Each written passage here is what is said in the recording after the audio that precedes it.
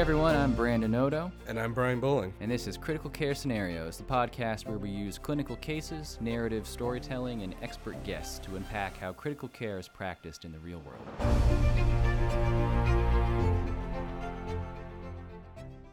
Hello, everyone. Welcome back to the podcast. I'm Brian Bowling, and with me, as always, is Brandon Odo. Hello. But let's open up with a little bit of an announcement regarding Patreon. So if you don't know, we have a Patreon. We'll put the link in the show notes in case you are interested, where you can, if you're so inclined, throw a little bit of cash to support the show. Certainly not required, but appreciated. We wanted to announce, though, that as a special feature for Patreon subscribers, patrons, I suppose, we're going to be starting to put up some bonus content in the form of some educational talks. Brandon and I both teach, and we both speak frequently at events and things. So we have a lot of these talks stored up. And we're going to start giving these talks and recording them and posting them on Patreon. We've had people request this actually before. And so if you're interested in that sort of thing, by joining Patreon and supporting us on Patreon, you'll get access to all of that. Yeah, part of the appeal of Patreon is not just that, it's a kind of easy way to support the show, but it creates kind of a community, and it's an easy way for us to provide you with some perks as well. So, we have some stuff that's already been recorded for other events, and there's other stuff we could easily record. So whatever we can kind of find to throw your guys' way, it's out there. So it's, kind of one more little bonus to supporting us. Yeah, and speaking of community, another perk of being part of that Patreon community is that you get to interact with us. I don't know if that's a perk, but one of the ways that you can interact with us is you can suggest, hey, this is something we'd love to hear you cover on the podcast. And that's actually what sparked today's episode. So one of our patrons suggested this topic, basically said, hey, I find myself at a loss sometimes when I'm looking at the literature and all this statistics and evidence-based medicine and all that stuff. Can you guys do an episode where you cover that sort of thing? So don't worry, neither of us are statisticians. We're not going to get deep into p-values and chi-square and all of that stuff. But we're going to talk a little bit about kind of how we approach reading the medical literature and a little bit of what those statistics mean and practically why we look at them. Yeah, this is a tough topic. And in a way, I almost want to say that it's getting tougher. If you ask any practicing clinician, I don't think many have a really robust, well-reasoned way to deal with this. A lot of people, they deal with it by kind of neglecting it and kind of minimally engaging with new research until it's become so standard practice that they're forced to change something they do. But for all of us, it's tough. And it's a combination of, there's a lot of it. It takes a lot of work to wade through. And in the end, a lot of it ends up being sort of low impact. Like, it's not like every RCT that comes along changes your practice. Most of it kind of doesn't. And there's maybe some of it should, but so it ends up just feeling like sort of a lot of work, and it's hard to know how to deal with it. So I don't know. We'll give kind of our take for how we do this, bearing in mind that it's probably not the best way, or, I don't know if there is a best way, but. Yeah. So I think the first question we should tackle is, what do you mean? Why do I need a special way, right? I know how to read. I've been reading for most of my life. Can't I just pick up a journal article and read it? You can, but is that the best way to do it? Is it the way to get things out of it? I was telling Brandon right before we started recording, I had a great opportunity many years ago, way before I was a nurse practitioner, to hear a talk that was given to a bunch of medical students by actually the former chair of the department that I work for now on how to read the medical literature. And I thought, okay, well, we'll see. And he took an article from the New England Journal of Medicine and an article from JAMA, arguably two of the most prestigious journals in the world. And he kind of took them apart. And at the end, I remember thinking, well, gosh, those studies aren't very good. I don't think I would even act on those, much less change my practice on them. And so I think it's important to understand that just because a journal is well respected doesn't necessarily mean that everything that they publish is going to be the best. And I don't mean that they publish garbage. I mean that certain things are not always what they seem. Certain things may be applicable to one area of practice, but not yours, or different patient populations, et cetera. So I think it's important that we understand how to read an article and not just read the conclusion on the abstract and go, great, I'm going to start doing this. Right. Now, the first challenge, I think, is just getting something to read. And this is actually kind of less obvious than it seems. If you're not really reading a lot of research yet, how do you get there? The most obvious answer is you subscribe to a bunch of medical journals, but then you have to ask which ones. And I think a lot of people, this is actually not their way. How many journals do you actually have a subscription to, Brian? And I'm talking about peer-reviewed medical research. Not, there are a lot of, I often call them trade journals. They're sort of more light reading for a lot of specialties, kind of news and maybe some opinions and things. This is kind of actual literature. How many do you actually get? Like actually physically delivered to my home or office? I guess electronic counts, but I mean, paid subscriptions that you get it every month or however often they publish. Yeah. So if you count electronic, I guess I get 3, maybe 4. I can't remember. Right. Which is not a lot. And I get few. I think I only have one right now. I get Critical Care Medicine, which is the SCCM's journal. A lot of these journals are from organizations, medical societies that publish a journal as part of one of the things they do. There's not too many that are like standalone things. Smaller ones sometimes are. But that's part of my membership to SCCM. Would I do it otherwise? Maybe. But I mean, it does raise a question. They often cost money, and then they kind of pile up, sometimes physically. I don't know. I mean, when you do, then you start to get these things usually every month, and then you got to decide what to do with them. And then it's like a slippery slope. Like, all right, I have 2, I have 3 of these. There's clearly more stuff being published. Should I be subscribing to all of those too? I mean, everything in my specialty? What about stuff outside of my immediate specialty, things that border it? Should I be subscribing to those too? Is this the best way to keep up with new research? I don't know. Yeah, I was going to say, so I get one physically delivered to my home. That's Critical Care Medicine. All of mine that I get are because I'm a member of some group, right? So the Neurocritical Care Society Journal, because I'm a member of the NCS, and I'm a member of the American Association of Critical Care Nurses, so I get their journal. The last 2 I've elected to get electronically, simply because, like you said, Critical Care Medicine tends to pile up in my office. I used to keep like the most recent issue on my nightstand next to my bed, and then I realized that I was never going to read it at night before I go to bed, and so it would just gather dust, and so then I would put them on my coffee table in my office, and same thing, right? They just pile up, and then you end up throwing them away. Yeah, it turns into a burden, right? Like these things keep appearing, so I don't know. I'll tell you my approach, and there are different ways depending on how much time you have. Scott Weingart from EMCrit was once famous for sharing his process where he has like 50 subscriptions and then he like reads 600 articles every month or something. Anyway, most of us are not doing that. With my one journal, and in the past I've had some others, but really what I do is 2 things. One, you skim the topics to see, is there anything that really seems important and like everyone should know about it? And 2, if you have certain areas that you try to follow more closely, somewhere where you kind of try to stay relatively abreast of the literature and have some more expertise. Mark Crislip over at the Gabata Plus once said that one of the things that really defines a specialist, like a consultant, is awareness of their literature. They're the ones who know about all the stuff that's not just the 1 or 2 big things everyone knows, but the stuff that was published 2 months ago that is actually, clinically applicable. Maybe you try to read those ones.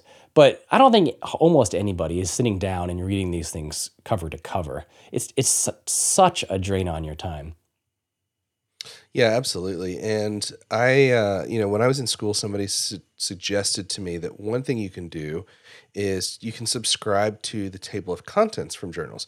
And so if you don't know this, you can go to pretty much any journal's website and sign up for their table of contents, and they'll email you every month the table of contents for that journal. And then you can sort of look over it and go, hey, this article looks interesting. And especially if you're connected somehow with a library that can get you these articles, then you can say, oh, this article looks from Shock, right? Looks interesting. I don't read Shock necessarily every month, but this article appeals to me. And so then I go through my library to get a copy of that particular article.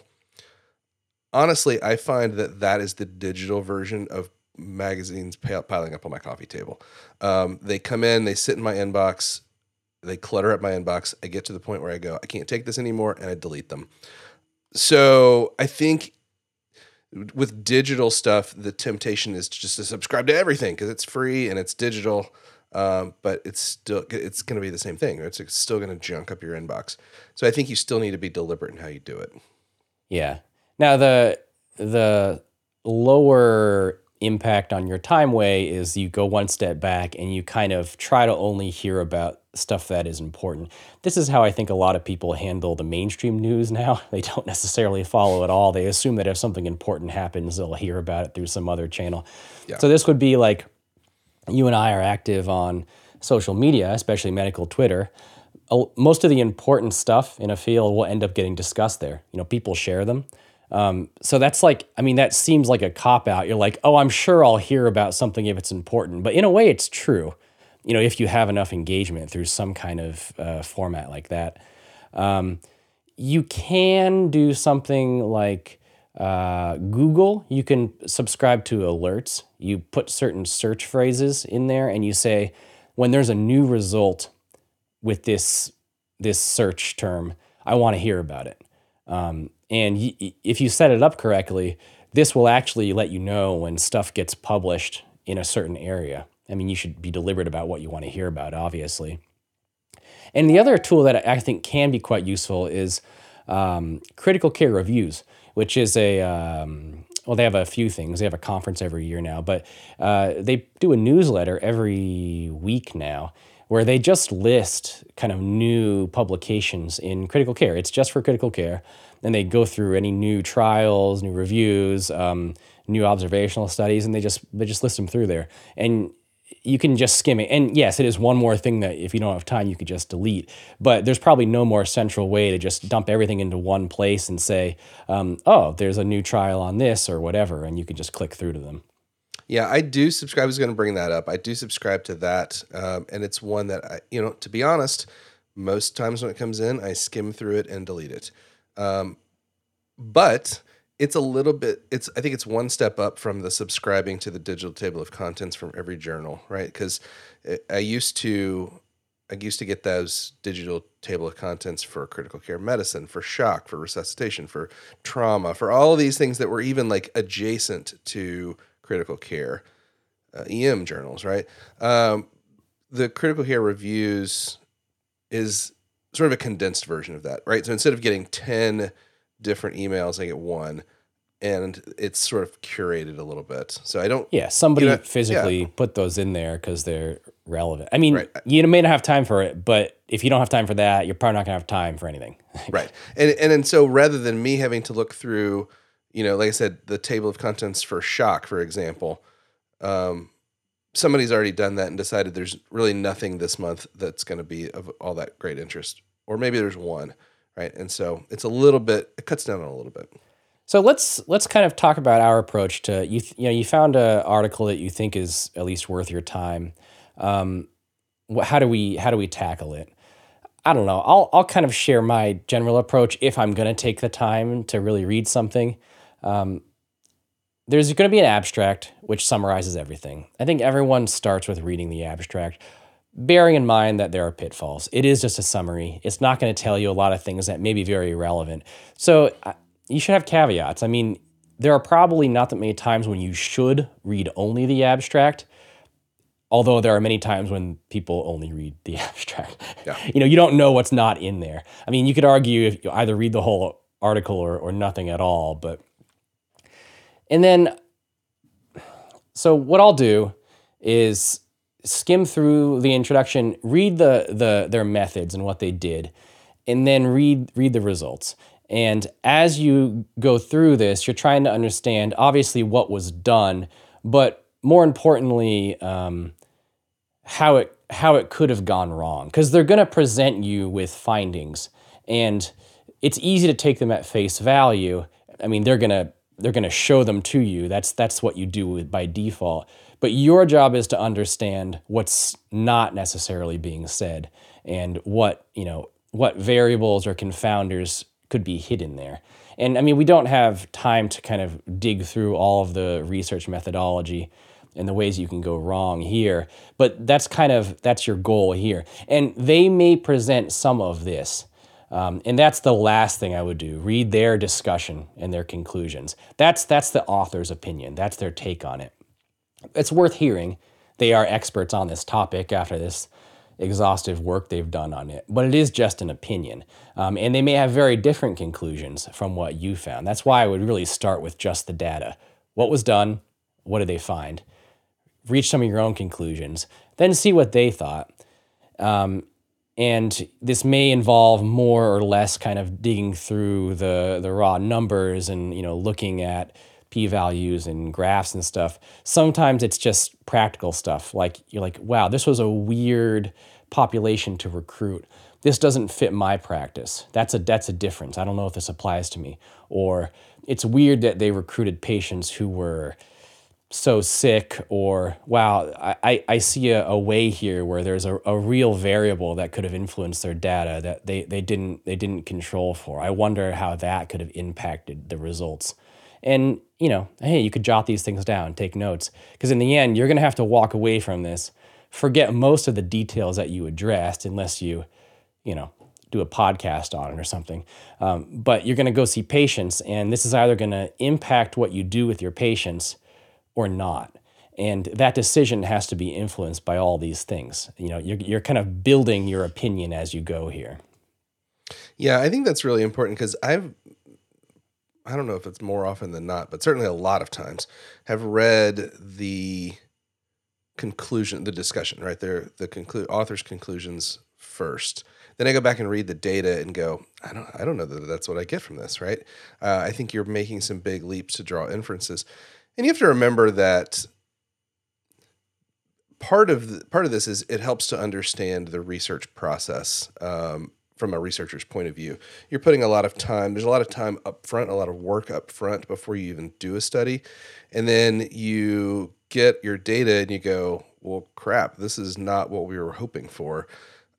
So now I have the choice. Do I go, well, this is garbage and all that time and effort I've put into it already is out the window? Or do I see what I can salvage from this? And I'm not suggesting that people are making stuff up, but maybe you were looking to study one thing and it didn't pan out, but you found kind of accidentally something else that's interesting. That's okay. But is that really the right conclusion to draw from that? Or is this something that you discovered accidentally that is more or less a fluke? Yeah, I mean, like anything in science and medicine, this is not all just raw numbers and scientists. These are human beings, and there are individual interests and money and politics involved. A big study, and I mean, even the smallest thing you can publish was a great deal of work for the people involved. And many times it's the work of many years, and the perspective of the authors is one that is informed by all of that. So they know a lot about this topic, but it is also biased by all of that. They are not just picking up a journal and reading about this. This was their blood, sweat, and tears. So, what is their perspective? Well, they want to find something interesting. So practice changing. That usually means a quote positive result, meaning something that was greater than by chance their intervention had an effect, or if it was a standard practice, they show it didn't have an effect, something that is worth publishing. And that's going to be what their takeaway and conclusions looks like.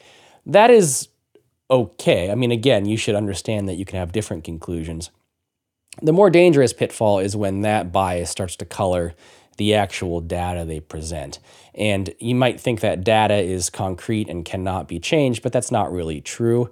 There are any number of ways that you can massage data to support certain conclusions, ranging from the methods of analysis to probably the most common one, which is just how you present it and what analyses you actually do. A very, very common approach is you perform the study aiming for a certain outcome, and then it turns out you didn't affect that outcome. So you look for other outcomes. You said maybe this will affect mortality, and the mortality was the same. And you say, well, maybe it affected something. So you go and look at other data. The length of stay in the ICU, the length of stay in the hospital, the mortality at 30 days, at 90 days, how long were they on the ventilator, what was the incidence of DVTs, of VAPs, how long did they need vasopressors. The more data you have, the more conclusions you can try to pull out of it, and eventually you'll probably find something that ended up being different between the groups. And then you could say, look at that. This intervention was associated with a difference in,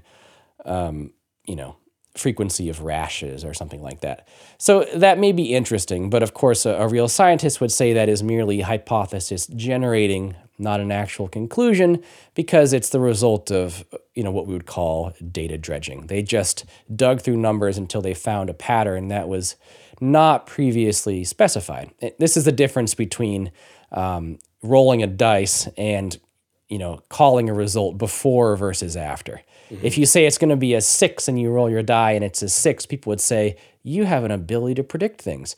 If you rolled the dice and it was 6 and you said that was 6, everyone's going to say no shit.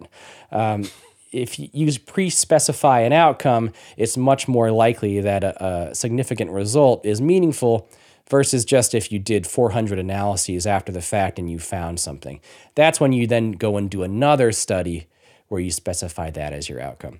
And you can find well-designed trials are all pre-registered. They're usually on clinicaltrials.gov, which is a universal government-supported website, and they put their protocols and their analyses in there. So you can see what they thought they were doing beforehand and if it changed. If their outcome shifted during the trial or after they collected data, that's a good sign that they went out looking for something more significant and more publishable. And hey, it is what it is. But understanding that these, especially when the outcome they're focusing on seems like kind of a weird one. You're like, it seems odd that this would be what you set out to study. There's a good chance that's not what they set out to study, but they found it in there and they wanted to publish it, so here it is. Yeah, and I think when you talk about outcomes, that's the other thing to really look at is what outcomes do you as a reader care about, right? I think most of us would say, I want to change my practice in order to have better patient outcomes overall, right? I'm not necessarily that concerned with something that improves 24-hour mortality if everybody dies in a week. The other thing is the really important outcomes, the ones that we all care about, like do patients survive and do well and go on to have healthy lives? Those are really hard to measure. And so a lot of times we pick surrogate outcomes that are a lot easier to measure. And those surrogate outcomes may or may not accurately reflect the truth, or even if they do reflect the truth, they might not reflect the truth that you care about, right? If you're going to have a study, looking at a new drug and it's just too unfeasible, or it's too expensive, it's too whatever to measure, does this affect people's overall long-term quality of life? But I can say that patients spent less time in the ICU. We go, well, that's important. But if the less time in the ICU was by a matter of hours, maybe that's not so important, right? Right. Now, again, we don't have time. This could be a whole semester's course, if not a degree, on kind of research methodology and analyzing the statistics. I just want to maybe highlight a few things that can be particularly confusing if you're kind of trying to tackle these numbers and take away something if you haven't spent a lot of time with these concepts. One is the difference between relative and absolute impacts on outcomes. You can present data typically in either way. When you're comparing two groups in any kind of quantified datum between them. So for instance, mortality. If 50% of people died in one group and there was a difference in the other group, you can either express that as a relative difference or an absolute one. If the difference was 100% in the other group, an absolute difference would be 50%. That was the difference between the two groups in the absolute risk of their death. But you could also say, compared to one group, what fraction of them died? That's a poor example because it's also 50%, it's half of them. But in most cases where the impact of any of our interventions is fairly small, you're giving people a few percent difference, even in a successful intervention. The relative difference may be large. You might double their chance of survival or something, but absolutely, it's only a few percent difference. You know, the difference between a 1% and a 2% chance of death is doubled, right? Relatively, but absolutely, it's only 1%. So you can look at things either way. In many cases, I think the most honest way is absolute differences because that's kind of what matters to patients. I mean, those numbers are different, but maybe they're not that different. But many times things will be expressed relatively because it kind of explodes the difference and makes it easier to look at, and it certainly makes it sound more impressive, especially when you're looking at slim things. The classic one is enormous trials, like cardiology does these studies with hundreds of thousands of people, and that powers it well enough to find tiny differences in outcomes. And they'll be like, this was a 60% reduced risk of cardiac events or whatever. And in reality, it's like took them from 0.5% risk to like 0.48% risk. And I'm not saying you shouldn't do that, but understand what the actual impact of that is. When you treat 1 million patients, and yeah, there's a lot of patients who had an effect. When you treat one patient, it may be worth doing, but it's not like it's not like defibrillation. You're pushing the needle a tiny amount. Yeah, I mean, to put it kind of more bluntly, right, is if you told a patient, right now you have a 1 in 1,000 chance of dying, but if you take this drug, you have a 1 in 500 chance of dying. I mean, it's still pretty small, but if you look at it relatively, you go, well, you're half as likely to die by taking this drug, right? Right. Now, the other statistical caveat that can be confusing is when you express things as a probability, which is how we've just been describing it, versus an odds. And many times things will be expressed as odds or odds ratios, a ratio between odds. And I think odds are just universally kind of confusing. They have an intuitive understanding for us when we talk about the most kind of simple odds. You hear this in gambling and stuff. The odds of something are like 2 to 1. It's 2 chances of the bad thing, 1 chance of the good thing, something like that.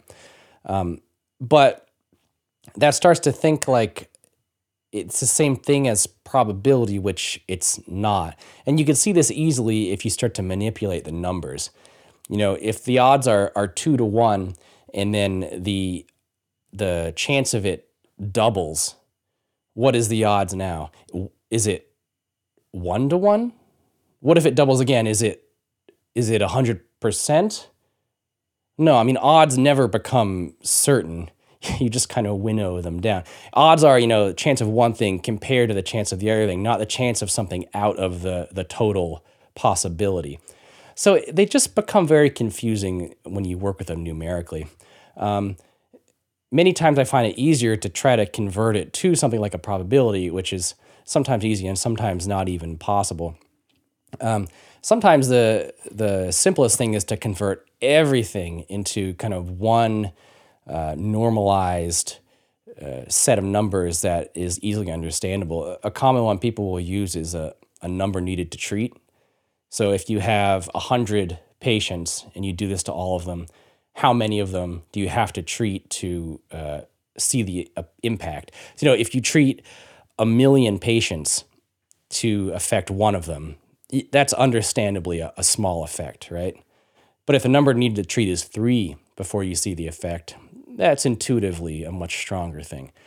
It doesn't make sense for everything to go use a NNT or a number needed to harm, which would be the equivalent for something bad, but that can be impactful. They even made a whole website about it, the NNT, where they convert things into easily understandable data and analyze the literature.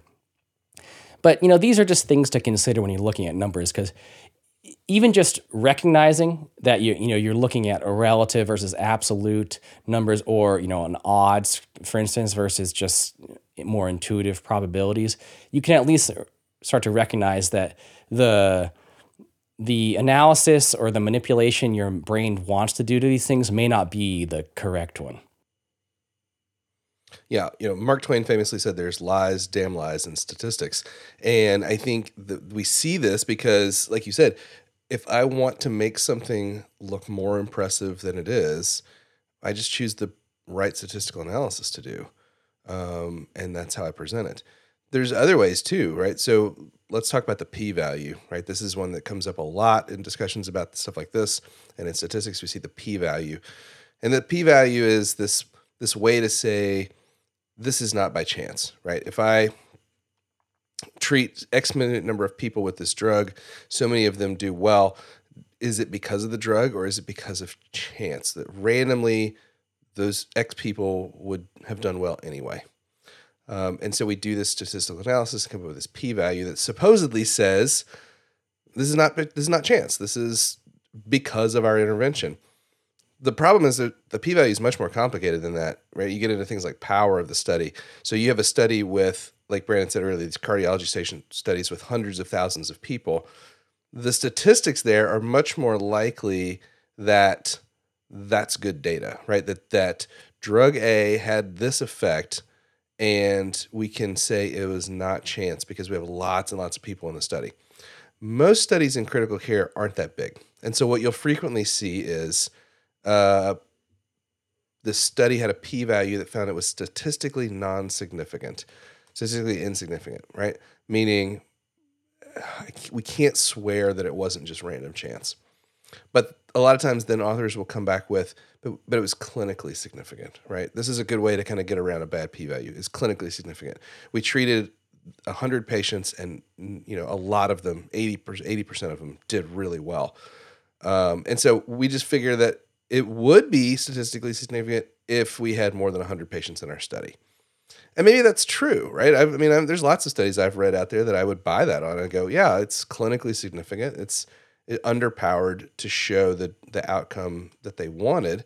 They really needed 10,000 patients or whatever. But just because it looks good on a small number doesn't mean it really is good. Yeah, and even if it really seemed like the trend was going that way, if you follow big trials over time, what the recruitment looked like, they swing through trends. They'll go through 20 patients where the outcomes swung one way, and you're like, holy cow, this looks like clearly this intervention was beneficial or harmful or whatever. But then it swings the other way. That's just how data goes. It can clump sometimes. It's only with the larger data set that you start to recognize that it all just averaged out, that kind of thing. That's why we do big studies and why we hopefully don't stop them at early stages. So there's obviously a lot here. And realistically, even if you have a good training in statistics, it ends up meaning that a lot of us don't have time to really dig into very many studies, if any. And even then, you're probably missing things. When people conduct these studies, you usually have statisticians and statistical experts who help them with the analyses. And maybe the lead investigators kind of half understood the analyses that were being done. It turns into kind of a black box, which I really think can be a problem, because even on a good day, the best of us are only somewhat understanding how the numbers worked in these studies. So what do? You listen to other people. So people who are good with the numbers, who analyze the trial, and they say, this was well done, or this was some flaws, and then you try to parse out if you understand that, if you believe them, if you agree with them. It's kind of one step removed from the data, but it's adding a perspective you wouldn't have had otherwise. You'll find these in the same places that we talked about, Twitter or wherever else. Many journals will put commentaries alongside major publications with from an expert. A lot of institutions do a journal club.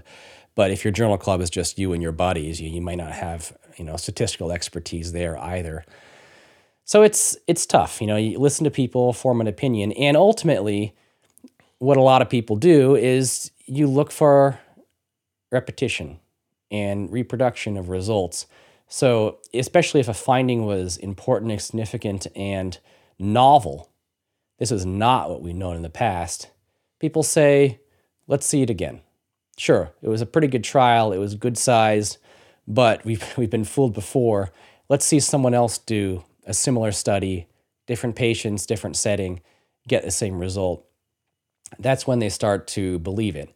And that's appropriate, I think. One of the kind of core tenets of science is reproducibility. Things that are true repeatedly in different times and places, whereas things that are essentially a product of chance or of how you crunch the numbers will not recur.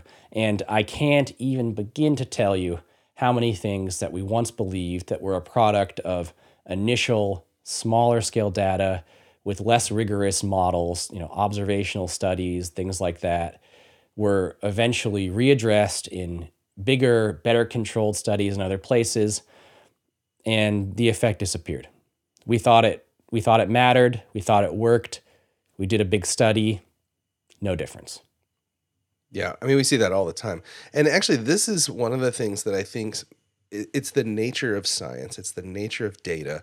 But it's one of the things that I think that has led to some of the problems we have in the popular media now, especially surrounding the last couple of years. I don't know if you guys were aware, there's been a little controversy regarding these things called vaccines, because papers get published that are garbage, or they're good papers, but then we learn more, right? And so people who don't understand science and people who don't understand data and medicine and stuff point to this and go, see, you guys don't know what you're talking about. You're just making stuff up because you used to say this, but now you say this. And I would argue, well, yeah, that's how science works, right? We used to think that the world was flat, and then we found out that no, it's not, it's round. It doesn't mean we were lying before. It just means that we learned more. Right. And I think this is a good thing for us to kind of wrap up by looking at, I think, which is how should you allow or ask the literature to affect your practice? And in particular for critical care, the universal theme for probably over 10 years now in the literature has been negative trials. We do those big studies on things that, based on physiology, based on kind of initial clinical, just trying things out and things that seem like they mattered, they do the big study and they don't matter. Usually they're not even harmful. It just didn't make a difference. It's almost like boringly repetitious now. If I see a big RCT that was published on something that we do or thought we could try doing, I can guess it's going to be a negative trial. Seems like nothing works. That is the theme, and that may apply to other areas of medicine, but I think especially in critical care.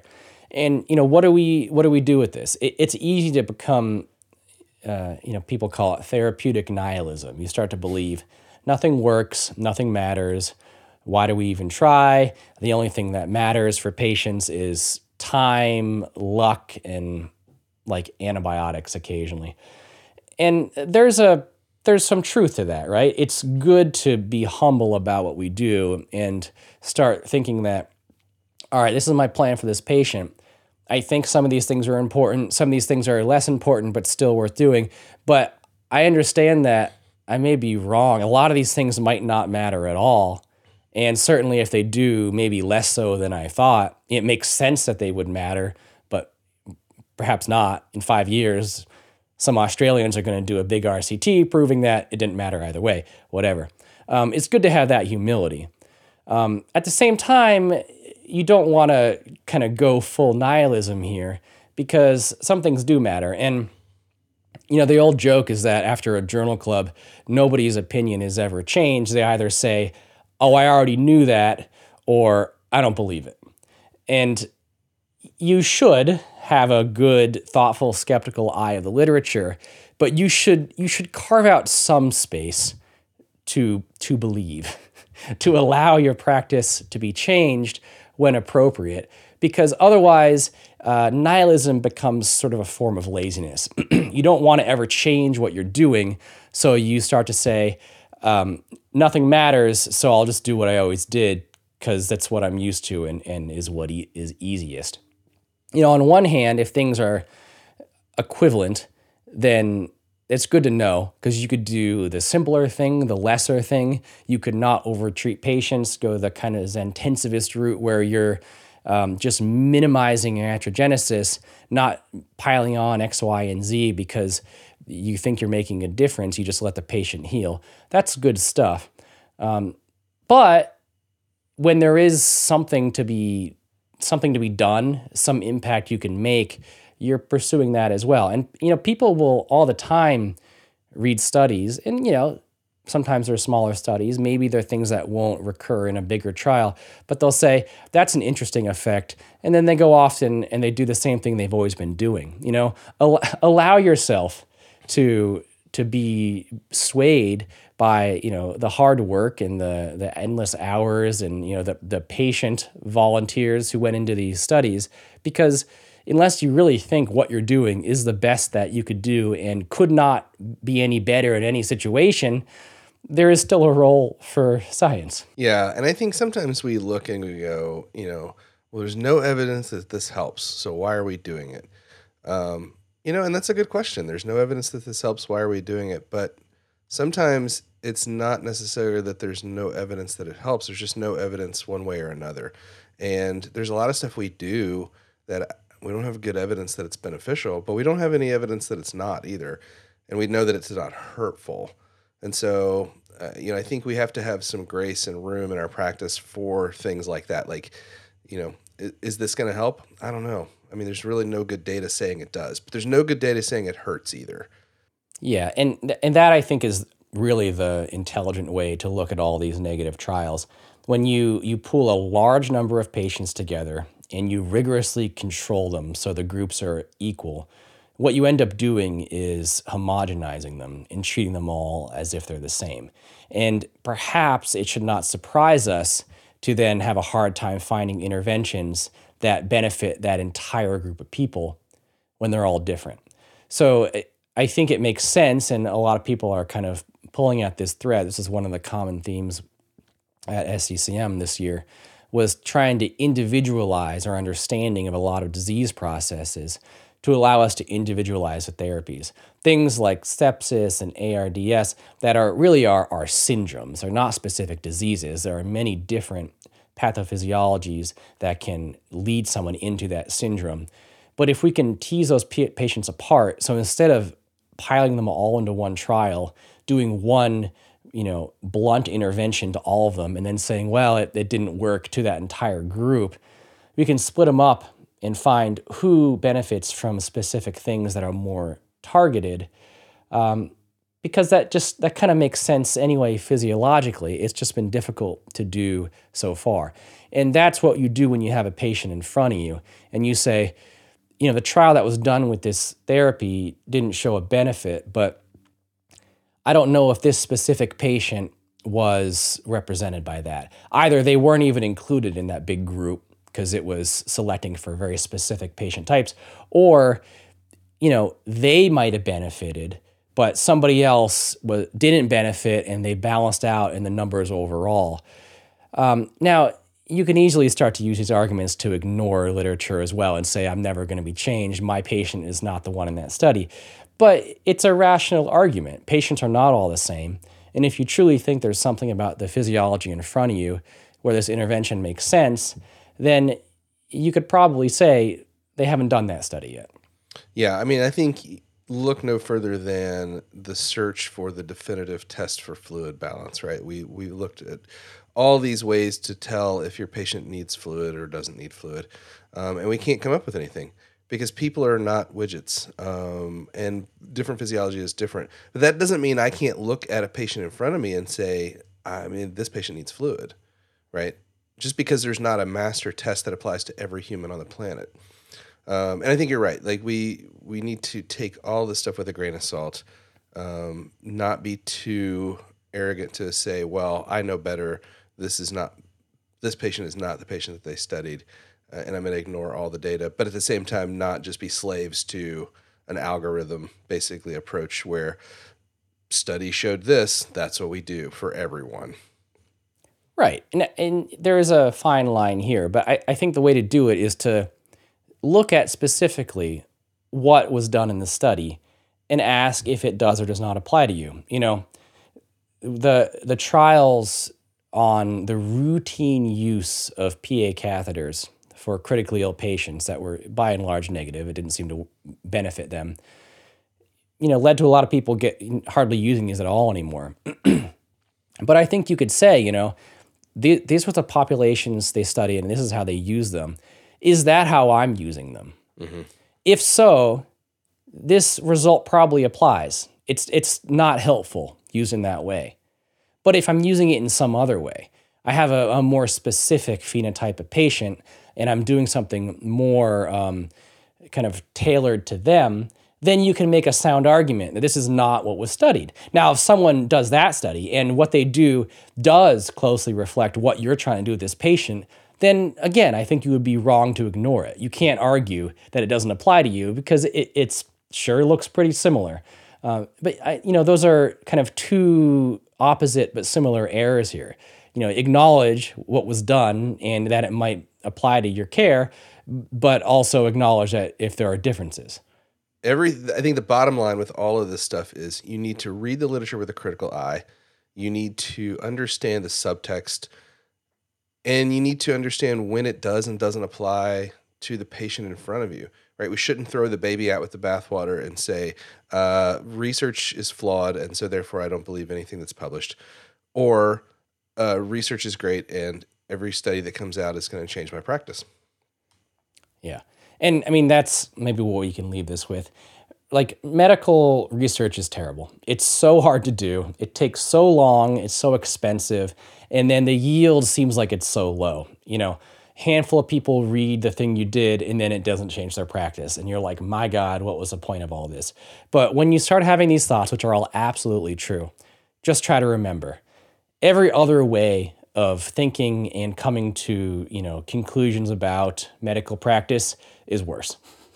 Yeah. Every other way you could think of, from sitting down in your easy chair and just cogitating on what works, to relying purely on physiology, to just listening to some guy who's convincing because they have a podcast, or to, relying on tradition or religion or the stars or whatever, they're all worse. They may sound more convincing because they're more confident, but they end up being true even less often. So the reason that science is often doesn't have a lot to say is because it's hard to say those things and it's unwilling to speak when the answer is not clear. And while that's frustrating, it's better than the alternative. Yep. Medical research, the way we do it, is the absolute worst system there is, except for every other system. Exactly. So. Well, I think that's a good place to wrap up. So to our patron who suggested this, I hope this was helpful. And if I'm sure it wasn't, but I don't know what more we can do. I mean, that's where we're at, I think, with medical literature. There's other approaches, but I think a lot of them are not too different from us. Some people have a little more expertise, some less. Some people have more time and effort. I don't think anyone can truly keep up with every twist and turn of the literature in more than one or two very isolated areas. So if you want to carve out that space, more power to you. You can be the guy that people go to see, what's going on in the world of PEEP or something. And other than that, the big stuff you probably will hear about, as long as you kind of keep your finger on the general pulse of things. And have some ability to, unpack methodology, having, humility about it, both your understanding as well as just, how much time and effort you're really putting into it on a regular basis. And, kind of accepting that that's the way the world is until the AIs all come along to do it better. Yeah, that's right. Well, thanks for joining us again for another, I don't know if fascinating, but it certainly was a discussion.